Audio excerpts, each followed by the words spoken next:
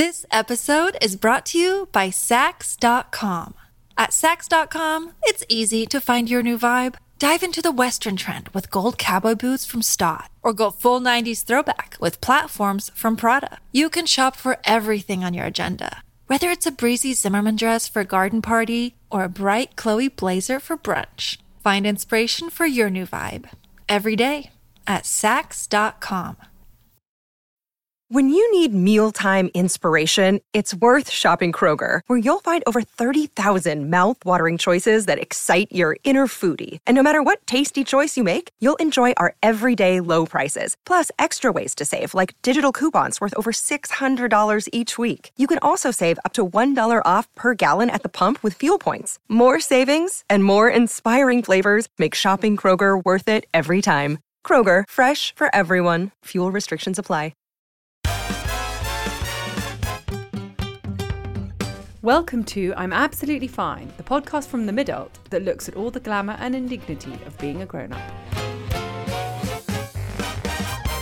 Hello everybody, I'm Annabelle and I'm absolutely fine, but yesterday when I turned my car on, you don't turn a car on, do you? You start a car.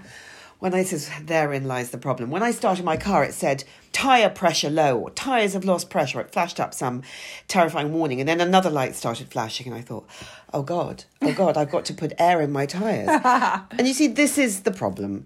I don't know how to put air in my tyres. So I think, okay, do I take it to a tyre place? But then they're inevitably going to charge me £600 for 4 new tyres. But how do I get around the fact that I have to go to a petrol station not knowing how to put air in my tyres? It's actually, I'm quite upset about this, life of a solo parent. Can I literally just make you feel better? Because I know how to do it. But you don't know how to do anything like that. I know, but I actually do, oddly, know how to put air in tyres. Will you take me? I will take you. Oh my God. Weepingly relieved. I love a solution. This is great. I'm also not often the person who can provide it, so this is great. Okay, well, hi, I'm Emily. I'm absolutely fine, but I've started hearing a kind of David Attenborough-like sort of voiceover as I look at my face in the mornings. And there goes the 47-year-old woman. Look at the separation on her paws. Here, look at the decrepitude and degradation. You will see the degradation unfolding as the weeks and months progress. Exactly. The blob on the side of her face has been joined by another blob. It has bred a blob. And it feels incredibly depressing. However, help is at hand because we are delighted to have one of the foremost beauty experts in the country on the podcast today.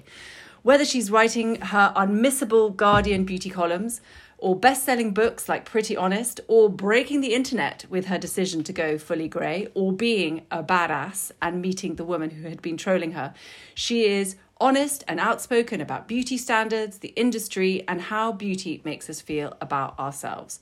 Oh, and she's just launched a beauty brand in partnership with Revolution, which just keeps selling out.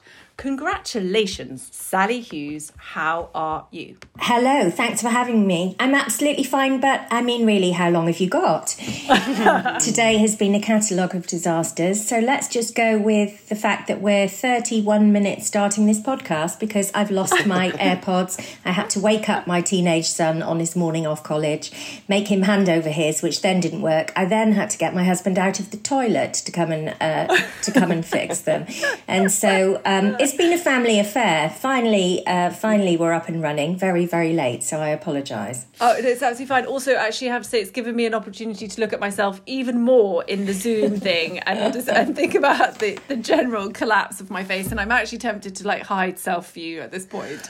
Also, Mercury is in retrograde, and I've started buying into that shit. You know, there's a website you can go on, you can say, is Mercury in retrograde? And it will either go, yes, that's the reason for the fuckery, or no, this is entirely your problem.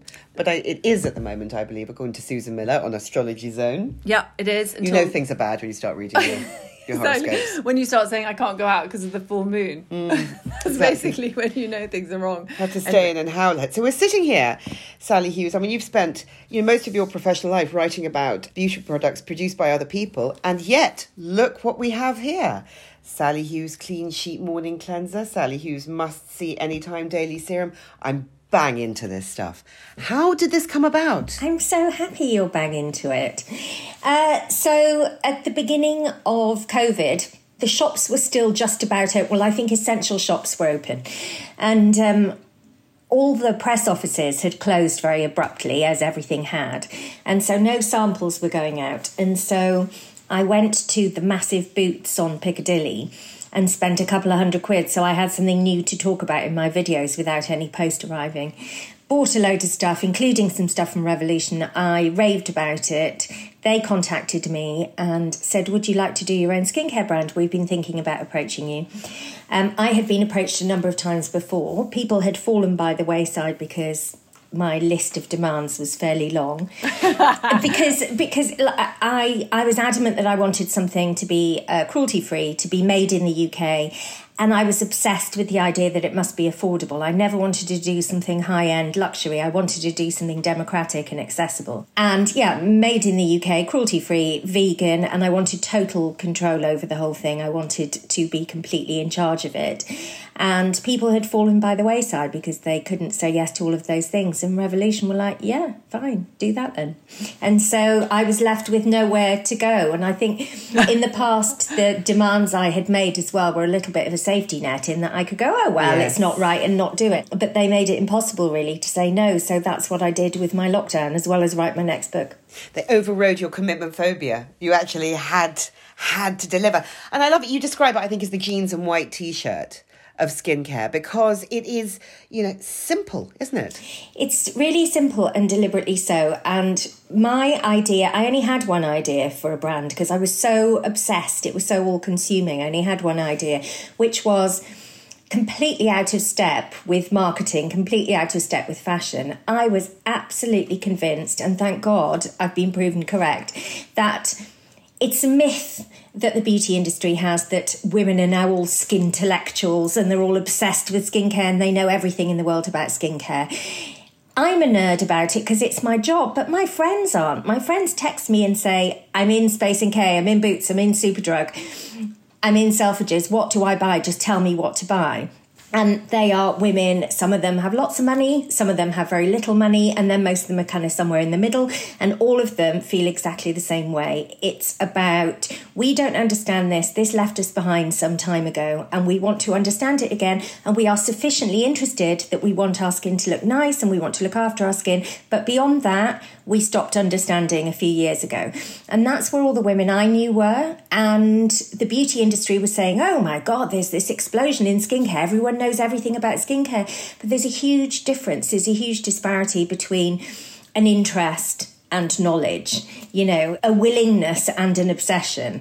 Those are very, very different things. And so I decided to go against the grain and against what the marketeers were telling us. And what's been most gratifying about it is just the number of messages, literally in their thousands, from women saying, thank you so much. I thought it was just me that didn't get it anymore.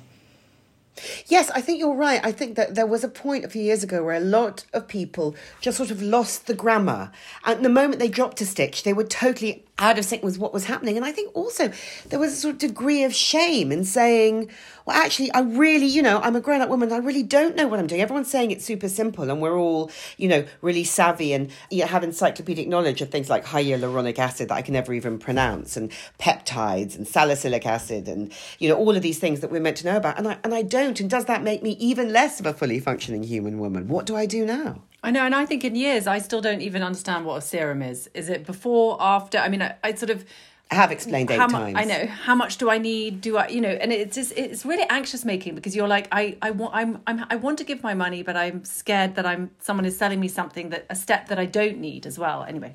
Yes, because money badly spent is another reason. Yeah. It's another stick to beat yourself up with. But here's the thing, what you're saying is not remotely surprising to me, because I get messages like that all the time from women. And these are women, by the way, who are interested in beauty, who really do fancy it. They want to use things that work. And so for me, there was a thing that wasn't being delivered, which is ingredients that definitely work, at the right level, so you can use everything together without going, oh, can I use this ingredient with that ingredient? Does it become null and void? Does it become inactive? And all of that. All the guesswork taken away, but still proven actives, not made up nonsense ingredients that don't really work. And so I just felt there was a gap for effective things that work, that are made by nerds, for women who are interested in this stuff but are not biochemists. And, you know, my girlfriends make fun of me when we're in the street. If ever we're stopped in the street because one of my readers has recognised me, my girlfriends make fun of me because they're always rushing past with a coffee, their handbag on, coffee, rushing down the street. They're like, "Hi, Sally, I love your column, bye." And they've never got time to kind of meander and stop and chat. And I love that about them, because women have tons going on. They might like to read my column, they might like to follow me, but I mean, there are a million things that are more important to them. They have families to run, homes to run, careers to have, presentations to hold, kids to look after, marriages to look after, all of that stuff. And I just think they like skincare, they're interested in it, but just they don't want to obsess over it. And I'm fine with women to whom it is an obsession and a hobby. That's fine. It's one of my obsessions too. But I think that's not representative of most women.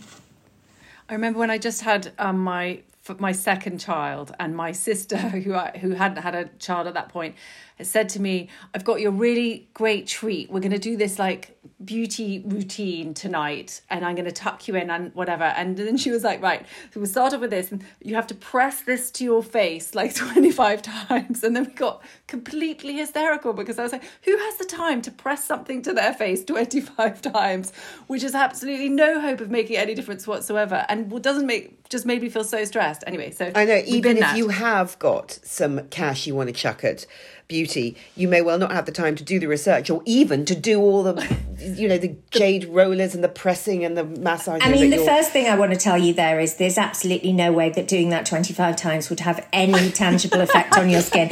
But secondly, who's got the bloody time? I don't have the time, and this is my job, you know, absolutely pointless.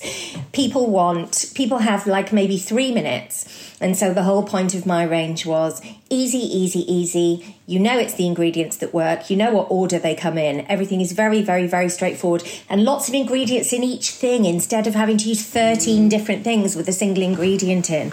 That annoys the hell out of me. And so it's all in there together at the right level, so everything works in tandem. Can I ask you, Sally, because, you know, you've been doing this for, years, decades. How do you think the beauty industry has really changed since we were teenagers and we were, going to save up for a Rimmel lipstick, whatever it was? Oh, God, there are myriad ways. Good and bad, presumably. In good ways and bad. I mean, one of the ways in which it has changed for the good is that there actually is no crap product anymore, right? So the worst product now is 10 times better than the best product 10 years ago. The way it moves, the velocity with which the technology now moves is really staggering. And so you could go into Superdrug and spend 99 pence on a pencil now, and it would be as good as something that was really expensive 10 years ago. And that is just the way it is. And that is brilliant. So it has become more democratic in that respect. People have access to a lot more information now, of course. That's a good thing and a bad thing. You know, there are lots of myths that abound about beauty that kind of drive me nuts. You know, the danger of certain ingredients that are absolutely not dangerous, for example, things like that drive me mad. There's definitely, albeit at glacial pace, a change in beauty standards. So we now, a major beauty brand would no longer think of bringing out a campaign now, quite rightly, with only white women in it. It's not happening at the pace that's necessary. It's not happening in quite the right way always. I'm always more interested when I speak to beauty brands. I'm more interested in who's behind the scenes, who's on the counters, who's doing the marketing campaigns, who's taking your pictures, who's doing product development. We can all put a hot black girl in the picture, but what is the 360 view of the brand? It's that kind of stuff that's happening really, really, really slowly. However, there is change happening. And so there was no change happening, seemingly, kind of 15 years ago.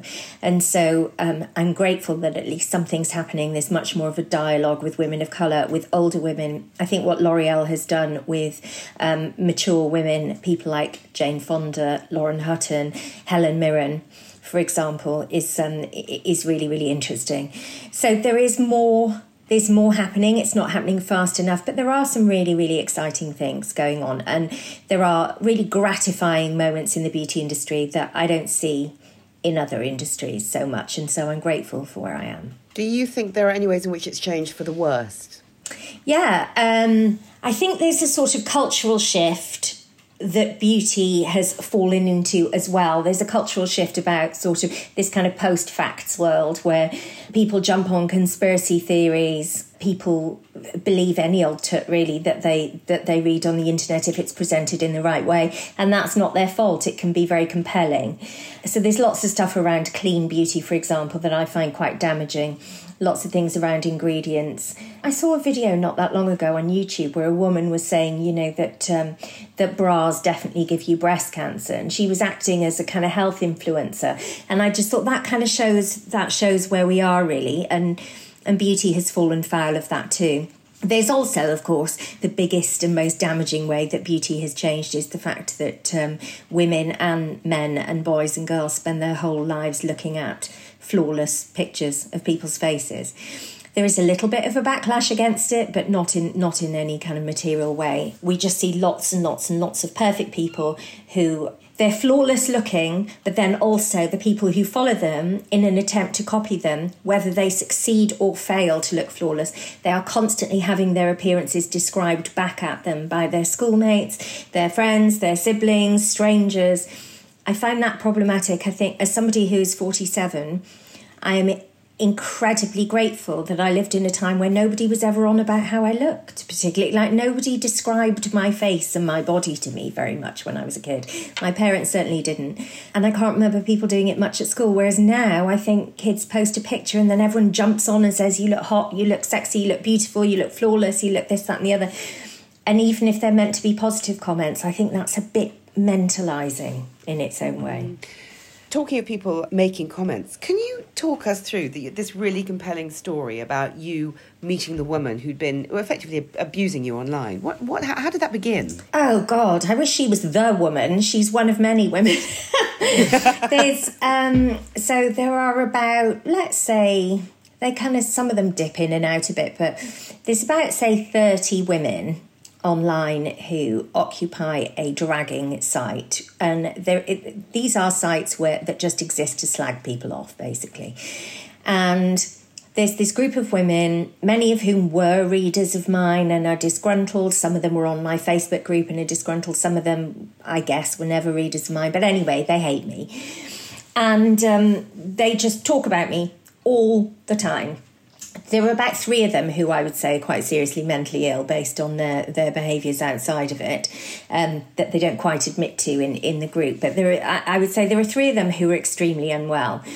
Then there are a load who just enjoy being bitchy, and then there are a few who pretend they're a bit above it and they're there for sort of, you know, as kind of truth seekers. And they talk about me all day, every day. And I wouldn't mind that so much, but they tell huge lies about me all the time. They've actually deleted quite a few of them because they're embarrassed, I think, because they pretended they hadn't written. What sort of lies were they? What were they saying? God, that I never see my children because I don't post pictures of my children online, so that I never see my children, that... you know, assumptions about my marriage. There were horrible, horrible lies told about my family, my parents, friends of mine who have died, who are no longer with us. So lots of lies told about a close friend of mine's funeral. So nothing's off limits, really? No, nothing's off limits. I mean, huge lies about my career, like massive lies about my career. The list is endless, really, just lie after lie after lie, and incredibly, incredibly hurtful. You know, there are little lies that you don't really care about, like, oh, she's angry, she wasn't invited to that. Yes, I was. I turned it down. Oh, she doesn't really wear glasses. She's got perfect eyesight. No, I really do wear glasses. Like, who cares? But the big stuff about family, friends, career is really, really hard. Really, really hurtful, and they just come up on Google, these things, for anybody to see. And so the BBC approached me about making a documentary about it for Radio 4. I do lots of work for Radio 4 anyway. They approached me because I'd had to make a statement about it. And the reason I'd had to make a statement about it is they were constantly coming over to my Instagram and bringing it over there. And one of the things they did was report several of their lies to a whistleblower account on Instagram, who then, without checking the facts, posted the story. They withdrew it and apologised later on, but they posted it, and so I had to make a statement. The whole thing blew up. The BBC approached me and said, would I make a documentary? I said yes. And then part of that documentary was involved speaking to one of the women who had done this. And in fairness to her, she had left and she had written to me. The reason I knew she existed was she had emailed me and said that she had left and felt lousy about it. We approached a few of the others. They turned us down, didn't want to do it, felt fairly indignant and fine with what they were doing. But she was genuinely remorseful. So I went and met her, and she was just like somebody, like a school mum, or like she was just like someone you would know. She was just like a really like smart, normal, functioning human. She, you know, the way I would describe her is like a sort of Bowden mummy to look at. You know, she was kind of this wholesome, middle class, well educated. Didn't look, you know, deranged and furious and poisonous. She cried, and it was an absolutely extraordinary conversation. I was shaking, and she confirmed what I already felt. She said, "You were not a real person to me. You were a character that we had invented, and we got carried away with it. And there was a sense of competition and one-upmanship. Who could say the meanest thing? Who could say the funniest thing? Who could say the most outrageous thing?" And I completely lost sight of the fact that you are and were a person.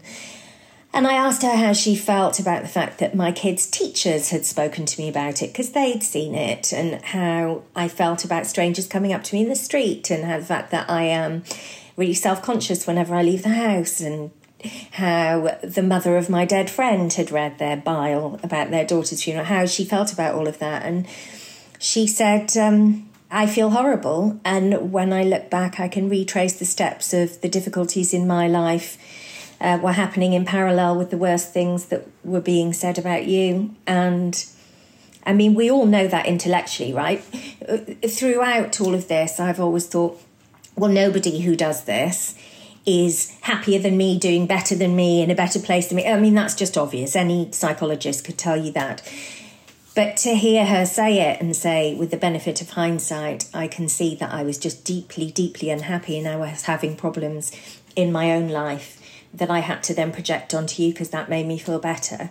It was, although I already knew it, and psychologists during the course of the documentary had said this is definitely what's happening, it did actually matter to me that she said it. Yeah. And so, I mean, all we can ask from people, right, is that, like, nobody's all good, nobody's all bad. All we can hope for is that we can acknowledge our mistakes and do better.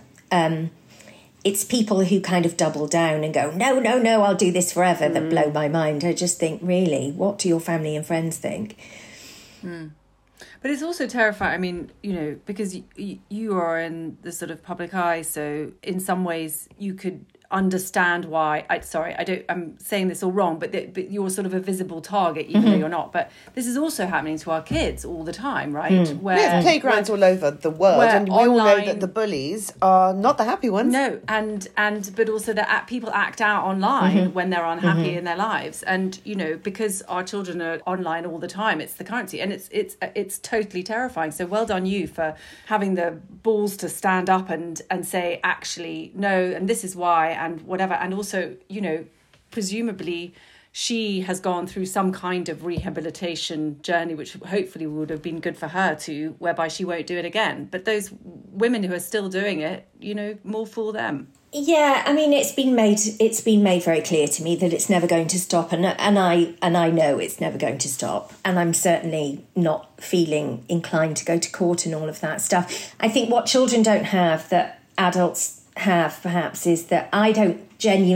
care if they want to sit around all day saying I'm ugly, fat, boring, untalented, unstylish, whatever it is they're saying. I genuinely don't care. But the lying makes me nuts.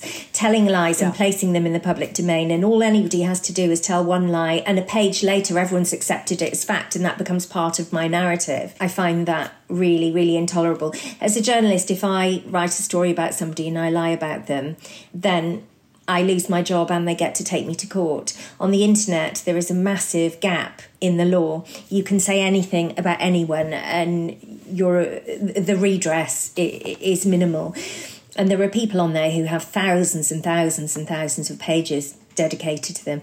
I spoke to one woman recently who had social services round to her house because somebody from a dragging site had reported her to social services saying she was an alcoholic and drinking while pregnant. And it was an absolute lie. It was just a bit of mischief making for fun. Things like that happen all the time. People have contacted me from psychiatric wards because of dragging sites. I think what's worrying about it is that I know for a fact, because I made this documentary, everyone's contacted me, obviously, and said, me too, me too, me too. And I think what people on dragging sites are in absolute denial about is that there have been suicide attempts already. Somebody at some point is probably going to die, and I feel that very strongly in my heart. And at that point, they need something better up their sleeves than we were only having a chat, we were only having a bit of a gossip, because I promise you, lives and families are being destroyed by it, and I'm very lucky not to be one of them at this point in my life. This is an advertisement from BetterHelp Therapy Online. Now, you guys know that we're not shy about getting things off our chest. The tiny inconveniences that can ruin our days to the big, overwhelming worries that can flood our nights. Trouble is, we all got into the habit of saying, I'm absolutely fine. Emily and I added the but, specifically to get off autopilot and give ourselves the space to say what we were really experiencing. But we weren't always so free with our inner furies.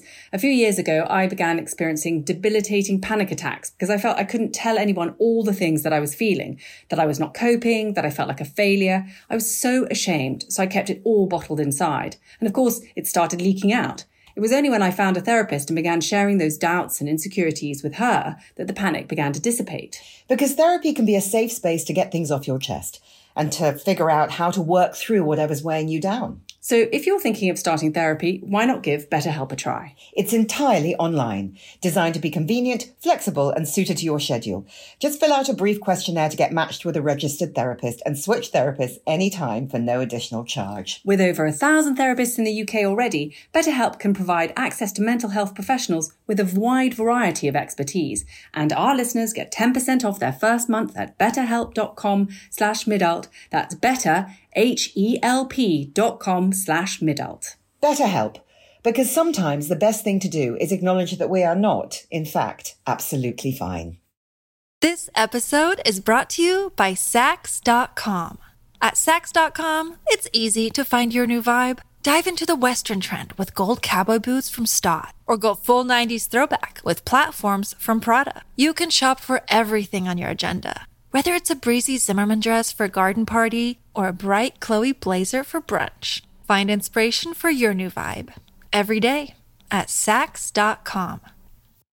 Another day is here, and you're ready for it. What to wear? Check. Breakfast, lunch, and dinner? Check. Planning for what's next and how to save for it? That's where Bank of America can help. For your financial to-dos, Bank of America has experts ready to help get you closer to your goals. Get started at one of our local financial centers or 24/7 in our mobile banking app. Find a location near you at bankofamerica.com/talktous. What would you like the power to do? Mobile banking requires downloading the app and is only available for select devices. Message and data rates may apply. Bank of America NA, member FDIC. Yeah, no, Well, it's toxic. it certainly hasn't stopped you. I want to talk something I want to talk about because I'm just so hugely admiring of it is Beauty Bank. Oh, thanks. I mean, it's a brilliant initiative, and I know you've done it in partnership with the incomparable Jo Jones. And can you just tell us a bit about Beauty Bank? Because maybe our listeners can help or engage with it in some way, but it's just fabulous. So we're Beauty Banks, plural. Sorry. So Beauty Banks came about because I was making a different documentary for the BBC about homelessness.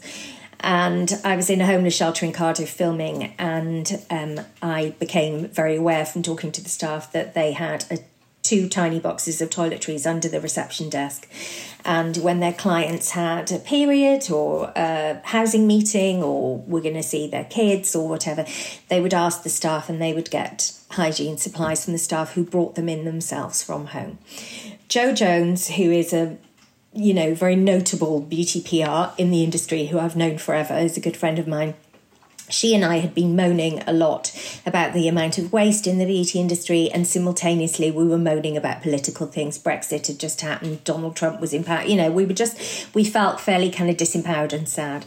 And so I texted her from the homeless shelter and I said, look at this, and sent her a picture. And she said, well, we should get all the brands to give us a load of product and we'll distribute it to charities like homeless shelters, women's refuges and food banks. And I said, great, let's do that. And she said, it's beauty banks, isn't it? It's like food banks for beauty. And so I wrote a column. I wrote my pool column about it the next day or the day after that. And it just went nuts. And within a few days, it was in every newspaper. We had a film crew following us from ABC in America. We were on every news channel. And so we involuntarily, in a way, founded a charity. And it's become a huge success. That was the end of 2017, beginning of 2018. And other charities have started up using our model, which is great. And it's been really, really rewarding. So essentially what happens is beauty brands give us discontinued product that's going to go out of date within the next 2 years, which is obviously great for us.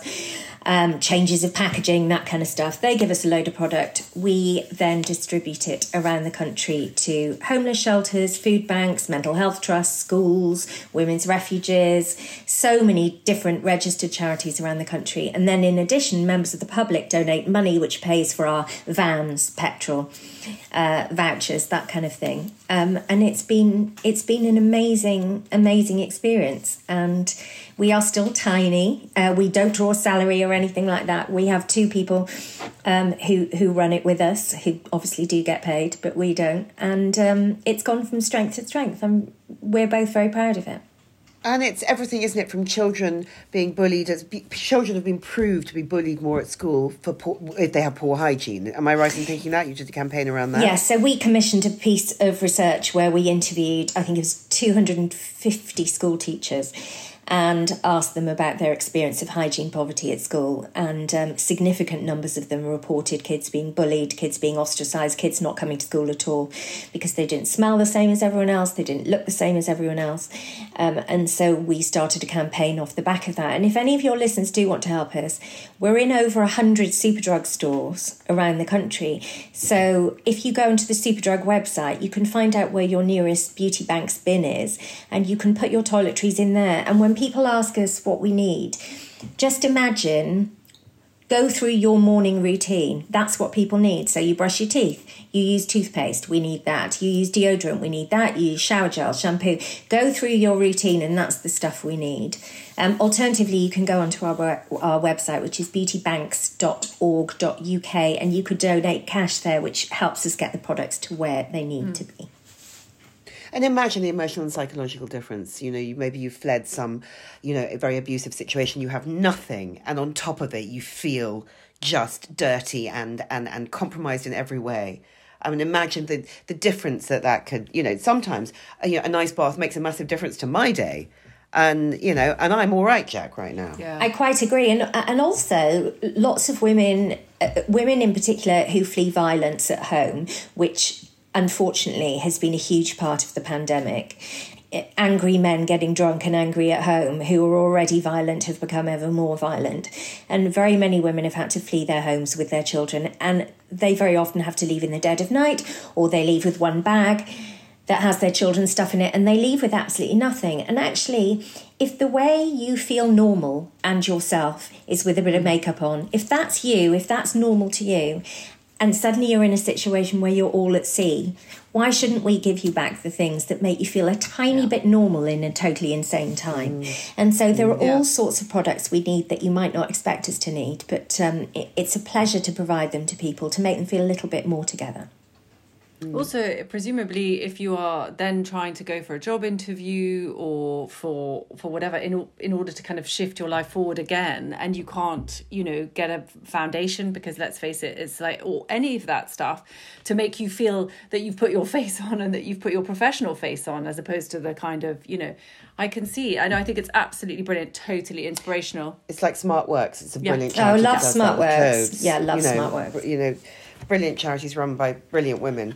I want to talk to you about your makeup bag, Sally. I just want to extort some recommendations from you, if we may. Sure. So at the moment, if we were looking for all kind of budget, a really good tinted moisturiser or summer foundation, where would you direct us at the moment? So I tell you, there have been 2 affordable foundations or bases, really, that have come out in the past few months that I've been really impressed with. So the first one is L'Oréal Paris Tinted Serum. Very, very good. It's not cheap because it's L'Oréal Paris, but it's well under 20 quid. So I think it's £14 or thereabouts. It's very often on offer. So it's a hyaluronic acid serum with a tint in it, bit of coverage in it, just makes you look instantly better. Just smoosh it on, very little guesswork, just whack it on and you look better, basically. Another one which is even cheaper, which I think is $8.99, I'm going to say, is Rimmel Kind and Free. And so that is more of a tinted moisturiser. So it's a nice, hydrating, creamy gel cream sort of a texture. And that's really lovely. Again, you can smoosh it on with fingertips. Really affordable, cruelty-free.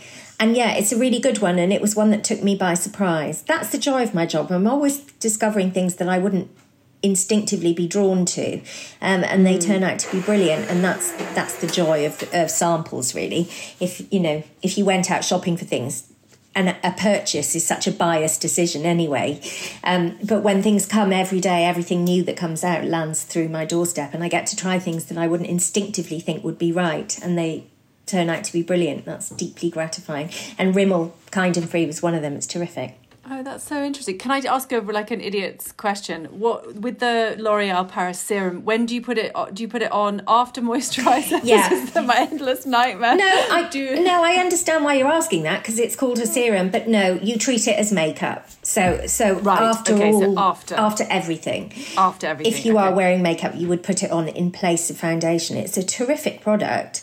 And when I wrote a column about it, so many women have been in touch to say, oh, it's one of my favourite ever things that you've recommended. It's gone down a storm. So I suspect your listeners might feel the same. Yeah, definitely. I tell you what I sort of don't really leave the house without these days is a cream blusher. I just sort of always have one about my person. A lot of people, including Emily, are very, very confused by the idea of any kind of blusher. What cream blushes do you think are really kind of... I'm very into a rose ink one at the moment. You look, Sally, like you've got looks like a very peach. nice... She does look like... 47-year-old peach. How is that possible? I love cream blusher, and I agree with you that so many women our age, because we're all roughly the same age here, right? We're exactly the same age, yeah. Oh, great. Okay. So most women our age, I think if they're going to be scared of any makeup product, they're scared of bronzer and blusher. But actually those two things make you look so perky and healthy. And blusher is just something I am never without. I mean, I'd rather look like Aunt Sally than have no blusher on. Me too. I'm going nowhere without it, because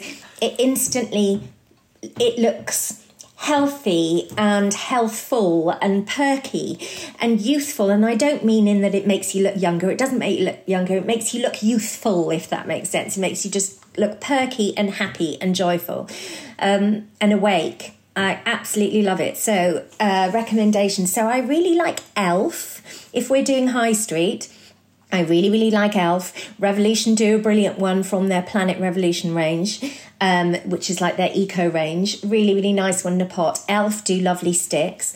If we're going spendy, the one I'm wearing today is the Hourglass Vanish Stick Blusher, which I absolutely love, and it stays put. So if you're menopausal, for example, and you find makeup wanders off halfway through the day, I find for a cream blush, this one really, really, really stays put. I love the Clé de Peau cream blush. Bobbi Brown Pot Rouge, can't go wrong. Mm-hmm. But I prefer a cream to a powder, because I just think you get a bit of dewiness, it's a bit more casual, and it makes you less prone to stripy vibes, which I know is what scares lots of people, and more likely with powder. I only use a powder blush now if I really mean business. Like if I'm doing a full face for a party. And then I think, and I'm sometimes looking and thinking, no, you need something else. Is it more eyeshadow? Is it more eyeliner? I'm already absolutely covered. And I think, no, and out comes my powder blusher. I'm like that too, actually. I think if I need to look very polished, so I host lots of events. If I'm hosting an event, I might use a powder blush. But by and large, I would say I'm at least 98% cream blush, because I just like patting it on with my fingers. I'm literally 98% made of blusher. Do you I am probably. Yes, and caffeine and dry shampoo. Do you use a highlighter every day? And if you do you use a liquid highlighter or do you use a powder highlighter? No, I'm not particularly a highlighter person. I think if I was going to a party and I decided to really go all out, I might use one. But they're not really my thing. I'm not so into the highlighter look. What I do use, however, is Charlotte Tilbury Hollywood Flawless Filter, which has a shimmer. I use it all over my face. So do I. Underneath you're not meant to, are you? foundation. It's got a sort of spongy tip, and so I No, dig you and are, dig and but- dig and shove it everywhere. I think it's so misunderstood, that product. It has 4 uses. So you either put it all over your face with nothing over the top, and that's just your casual weekend face, which I do a lot. Or you put it all over your face, put your foundation over the top, or your tinted moisturiser over the top. Or you mix a few drops in with your moisturiser or foundation to make it a bit more glowy. Or you can use it as a highlighter. The last use is the thing I'd be least likely to do. I don't really like that kind of Instagram spangly cheekbone thing, to be honest. It's not particularly my jam. If I was going to wear a highlighter, I would probably use a sort of glaze, like a solid glazy stick, rather than one of those shimmery powders, which is not really my aesthetic, I suppose. What are your bronzers? You said bronzers before. So if I'm using a powder bronzer, I would always use the Hourglass one. I think it's terrific. If I'm using a cream bronzer, which I very often am, I would use Fenty, or the Fenty one is terrific. I like the Chanel one. If the colour's right for you, it's great. I like the Milk Makeup one, the Baked Stick, nude sticks. I've got lots of favourite cream ones, but powder-wise, I would only really use the Hourglass one. Okay. I think another thing that I find that a lot of women are frightened of is eyeshadow. They always say, oh, my eyes are too sunken. Oh, my eyes are too small, too big, too... But people get very, very scared of eyeshadow. What do you think is a sort of beginner's, idiot-proof, don't panic, here you go, eyeshadow palette for people? So this is very easy for me. If you are scared of eyeshadow, or you think I've got hooded eyelids, or I don't know how to do it, my eyesight's not good enough, I'm telling you, get a crayon. Get one crayon in one colour. So get Bobbi Brown Longwear cream eyeshadow sticks, or Vivi ones. NARS does a similar one. Elf does some Beauty Pie. Basically, it's a chubby crayon, a twist-up chubby crayon, not too fat, kind of, the width of, like, say, a biro in its body. And you twist it up, smoosh it on straight from the stick to your socket line, then take a clean brush and just buff it over the line. Don't stop at the line. I see lots of people stop at the line, either imagined line if they're hooded, or actual line. They stop there, but the moment you open your eyes, the colour disappears. It's a total waste of time. So you need to take it beyond the line, smudge it out with a clean brush with no product on it, then take a little bit under your eye, Bob's your uncle. And the number of times that women have said to me online, oh my God, I love your eye makeup today, tell me how you do it. And embarrassingly, I'm like, it's one colour from Bobbi Brown, and I've just blended it outwards. That's my day-to-day look. If I'm hosting an event, or maybe hosting a makeup video or something, I'll get the palette out and I'll do a proper thing. But today, I've done what I just described to you. 9 times out of 10, probably 19 times out of 20, I've taken one single colour, smooshed it in, buffed it out with a clean brush, bit of mascara, bit of eyeliner, that's it. Done. And then mascaras. I mean, I'm of the opinion that you maybe don't need to spend a lot of money on everything, but you definitely don't need to spend a lot of money on mascaras. No, especially if you're not prone to smudging, which unfortunately I am. So I am I could too. smudge What do we a tattoo. do about that?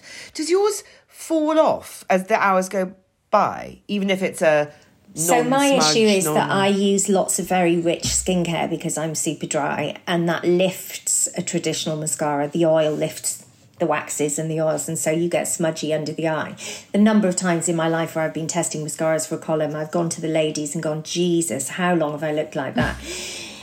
And so for me, I have to use a tubing mascara, which is a mascara that wraps each eyelash in polymers, and then it doesn't shift. So for me, I have to use Clinique Lash Power or Estee Lauder Double Wear.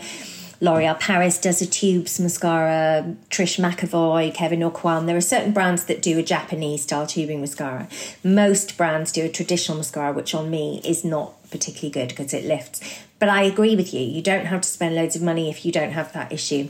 Maybelline, amazing. L'Oreal Paris, Rimmel, they all do really, really great affordable mascaras. I mean, Maybelline is like, I think I'm right in saying the best-selling mascara brand in the world. Yeah, I think it's $9.99.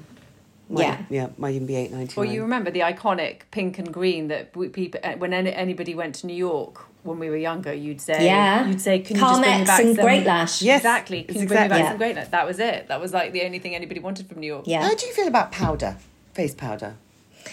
I love powder, and I think powder's very underrated, particularly amongst older women, and I know why. I think women our age think, oh, that's going to dry me out, it's going to look cakey, that's going to be really unflattering. But it's really about which powder do you use and where do you put it. So I don't put powder on my cheeks because I like a bit of a sheen, a bit of a dewiness to my cheeks.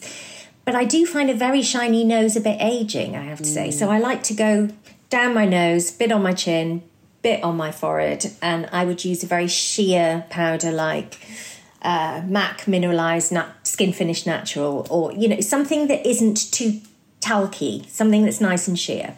And I've got two more questions to ask you because I think this is where people go, is there really any point? Is there any point bothering with a primer at the beginning and a setting spray at the end? I never, ever, ever use a setting spray. However, if you are somebody who is super oily or perhaps suffering from hot flashes, for example, then a setting spray can be useful if you are somebody who needs to keep their makeup on and their makeup wanders off. I find particularly menopausal women who also have rosacea, so that coverage is important to them. They want to keep their makeup on because they have rosacea, but at the same time, hot flashes are sending their makeup wayward. I can see their value. I can absolutely see their use. For me, no, not particularly. Primer can be really, really useful. What primer essentially does is it creates a fake surface to your skin. So if you are somebody, for example, with rosacea again, if you have lots of texture on your skin, you have acne or you have rosacea where there's a sort of rough texture to your skin, essentially what a primer does is it kind of laminates your skin. It's like putting your skin through a laminator. It gives you a fake surface to work on, and that can be very useful. So there are definitely uses for primer. I use them less than ever because I use my Charlotte Tilbury Flawless filter. There's no way I'm adding another layer onto that before my foundation, so I don't bother anymore. There comes a point, doesn't there? How many layers is too many layers with your, Well, yeah, your face becomes a game of buckaroo, doesn't it, essentially? And you're like, no more, I can take not one more thing. So I don't use it so much anymore, but it certainly has its uses for some people. And I want to talk to you because this will be a subject, the grey, very close to Emily's heart. The grey. I was like, when are we going to ask her about the grey? When are we going to ask her about the grey? I was obsessed when you went grey. It was like Emily, you went grey at 20. Well, I mean, you've covered it, but you went grey at what, 21? Yeah, 21, 22, and I've been covering it for years. And now, I'm getting to the point where I'm leaving it, so you can see, like, normally, I'm just showing Sally. I'm completely white, basically, but I'm letting it go longer and longer. But then still, just at the moment, and I've talked about it on the podcast, I'm gonna leave it longer and longer. Then I bulk and I Josh Wood home kit again. And then you did it, and you had a different problem from me because you had yours was underneath, wasn't it? So your front. Mine is all at the front. So if you can see, I realise this is not exciting for listeners, but so you can see my roots at the top of my head. Yeah. But at the front there are no roots because it's genuinely grey. Yeah. And so all my grey is at the front on the temples under my fringe, and it had been like that for bloody ages, and it was boring to me. I don't have a problem with being grey. I don't have a problem with not being grey. I have a problem with going grey. It's the going aspect of it that I find tedious. And I just felt like driving into the skid, essentially. Yeah, I think I'll steer into it. Grey hair is beautiful, but grey roots can make you look and feel mad. And also, I think what people don't realise is that there is a process to going grey, isn't there? Yes. And so mine is bleached. So essentially what I decided to do, because I was so grey at the front and then brown everywhere else, and the rest of my hair was not going grey at the pace. It just wasn't going grey, whereas the front was really, really grey. And I used to use root touch-up sprays and things. I knew I couldn't dye it brown because I'm allergic to PPD and hair colourant, so that wasn't an option to me. So I either had to wait for nature to do its thing or speed up the process. So I sped up the process by bleaching it. So I get thick, chunky bleached highlights on the back of my head that won't go grey.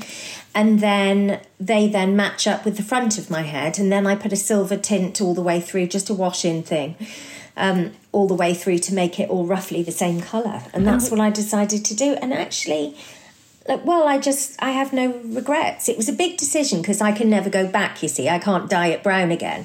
So I knew that whatever I did, it had to stay like that. So it took me a few years, but I don't regret it at all. And I've really cracked it now as well. It was such a big change for me. There were lots of days in the beginning where I would try, inevitably all the brands sent me loads and loads of product that they wanted me to test for grey hair. And there were loads in the beginning where I thought, oh, my hair looks such a terrible colour. But gradually over the months, I just worked out what works for me, and I've kind of cracked it now, I think. Yeah, it looks amazing. But I guess my question is, it took you about 2 years to make the decision to kind of go for it, right? I think it took me about 2 years, and then I did it 1 year ago. I think it was a year ago, a couple of days ago. I think we're round about the 1 year anniversary of it. Happy birthday to your grey hair. Thanks. So it's been a year now, and I would say in the past 4 months I've been really, really happy with it. I've just worked out what it responds to, where I get the best colour from. And so it's a process, but I much prefer it to being half and half. And absolutely no shade on anyone if they're happy like that. My best friend, Caitlin, is completely grey at the front and brown at the back, and she looks so brilliant. She looks really, really great, and she loves it and she's happy, but I just wasn't. I wanted it to be one thing or another. I'm so glad that this revolution is happening, because I think we were sort of educated to believe that grey hair was defeat, that we were going to have to keep whacking colour on our hair, we were going to be helmeted by sort of Grecian 2000 forever. And now everywhere you look, you know, younger women are managing this wonderful sort of silver hair. Do you get people coming up to you in the street and just saying, or in your DMs just going, oh my God, you know, how are you brave enough? And now how do you feel, basically? Yeah, and do you know what's interesting? One of the most common messages I get about my hair is from women saying that their hairdresser won't do it for them, what I've done.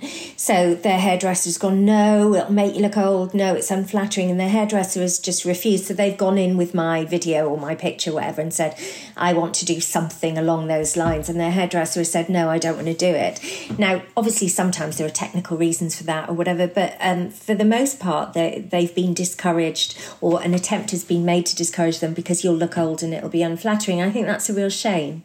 Because if you feel inclined to do it, if you fancy it, I think you should bloody do it. And also, by the way, if you feel inclined to dye out your roots and go back to your more youthful colour, do that as well. I just think people need to mind their own bloody business about how women look, to be honest. And, you know, if you want to have Botox, get Botox. If you don't want to get Botox, don't get Botox. If you want to dye your hair, if you don't want to dye your hair, just do what you want to do. And everybody needs to be quiet about it, quite frankly. And on that note, yes, exactly. Sally Hughes, you absolute titan. I'm going to remind people that Sally Hughes for Revolution is really a really wonderful new range. And if you feel inclined to donate money or product, then look out for beauty banks. And Sally, thank you so much for coming to talk to us. I've been wanting to talk to you for kind of basically years. And here we are. So good luck with your new products. Thank you. It was lovely to be here. I'll come on any time. And Yay, I'm sorry. That's what I wanted you to say. Oh, any time. But next time I'll have my blithering AirPods in my ears when we start. It'll be something I can only else. apologise. Let's face it. It'll be some other yeah. shit. Yeah, exactly. But Sally, thank you so much, and see you soon, I hope. Bye. Thanks, women. Bye. Much appreciated. Bye. You've been listening to Annabelle Rifkin and Emily McMeekan of The Midult. Our book, I'm Absolutely Fine, is out now. If you like what you hear, please rate, review and subscribe.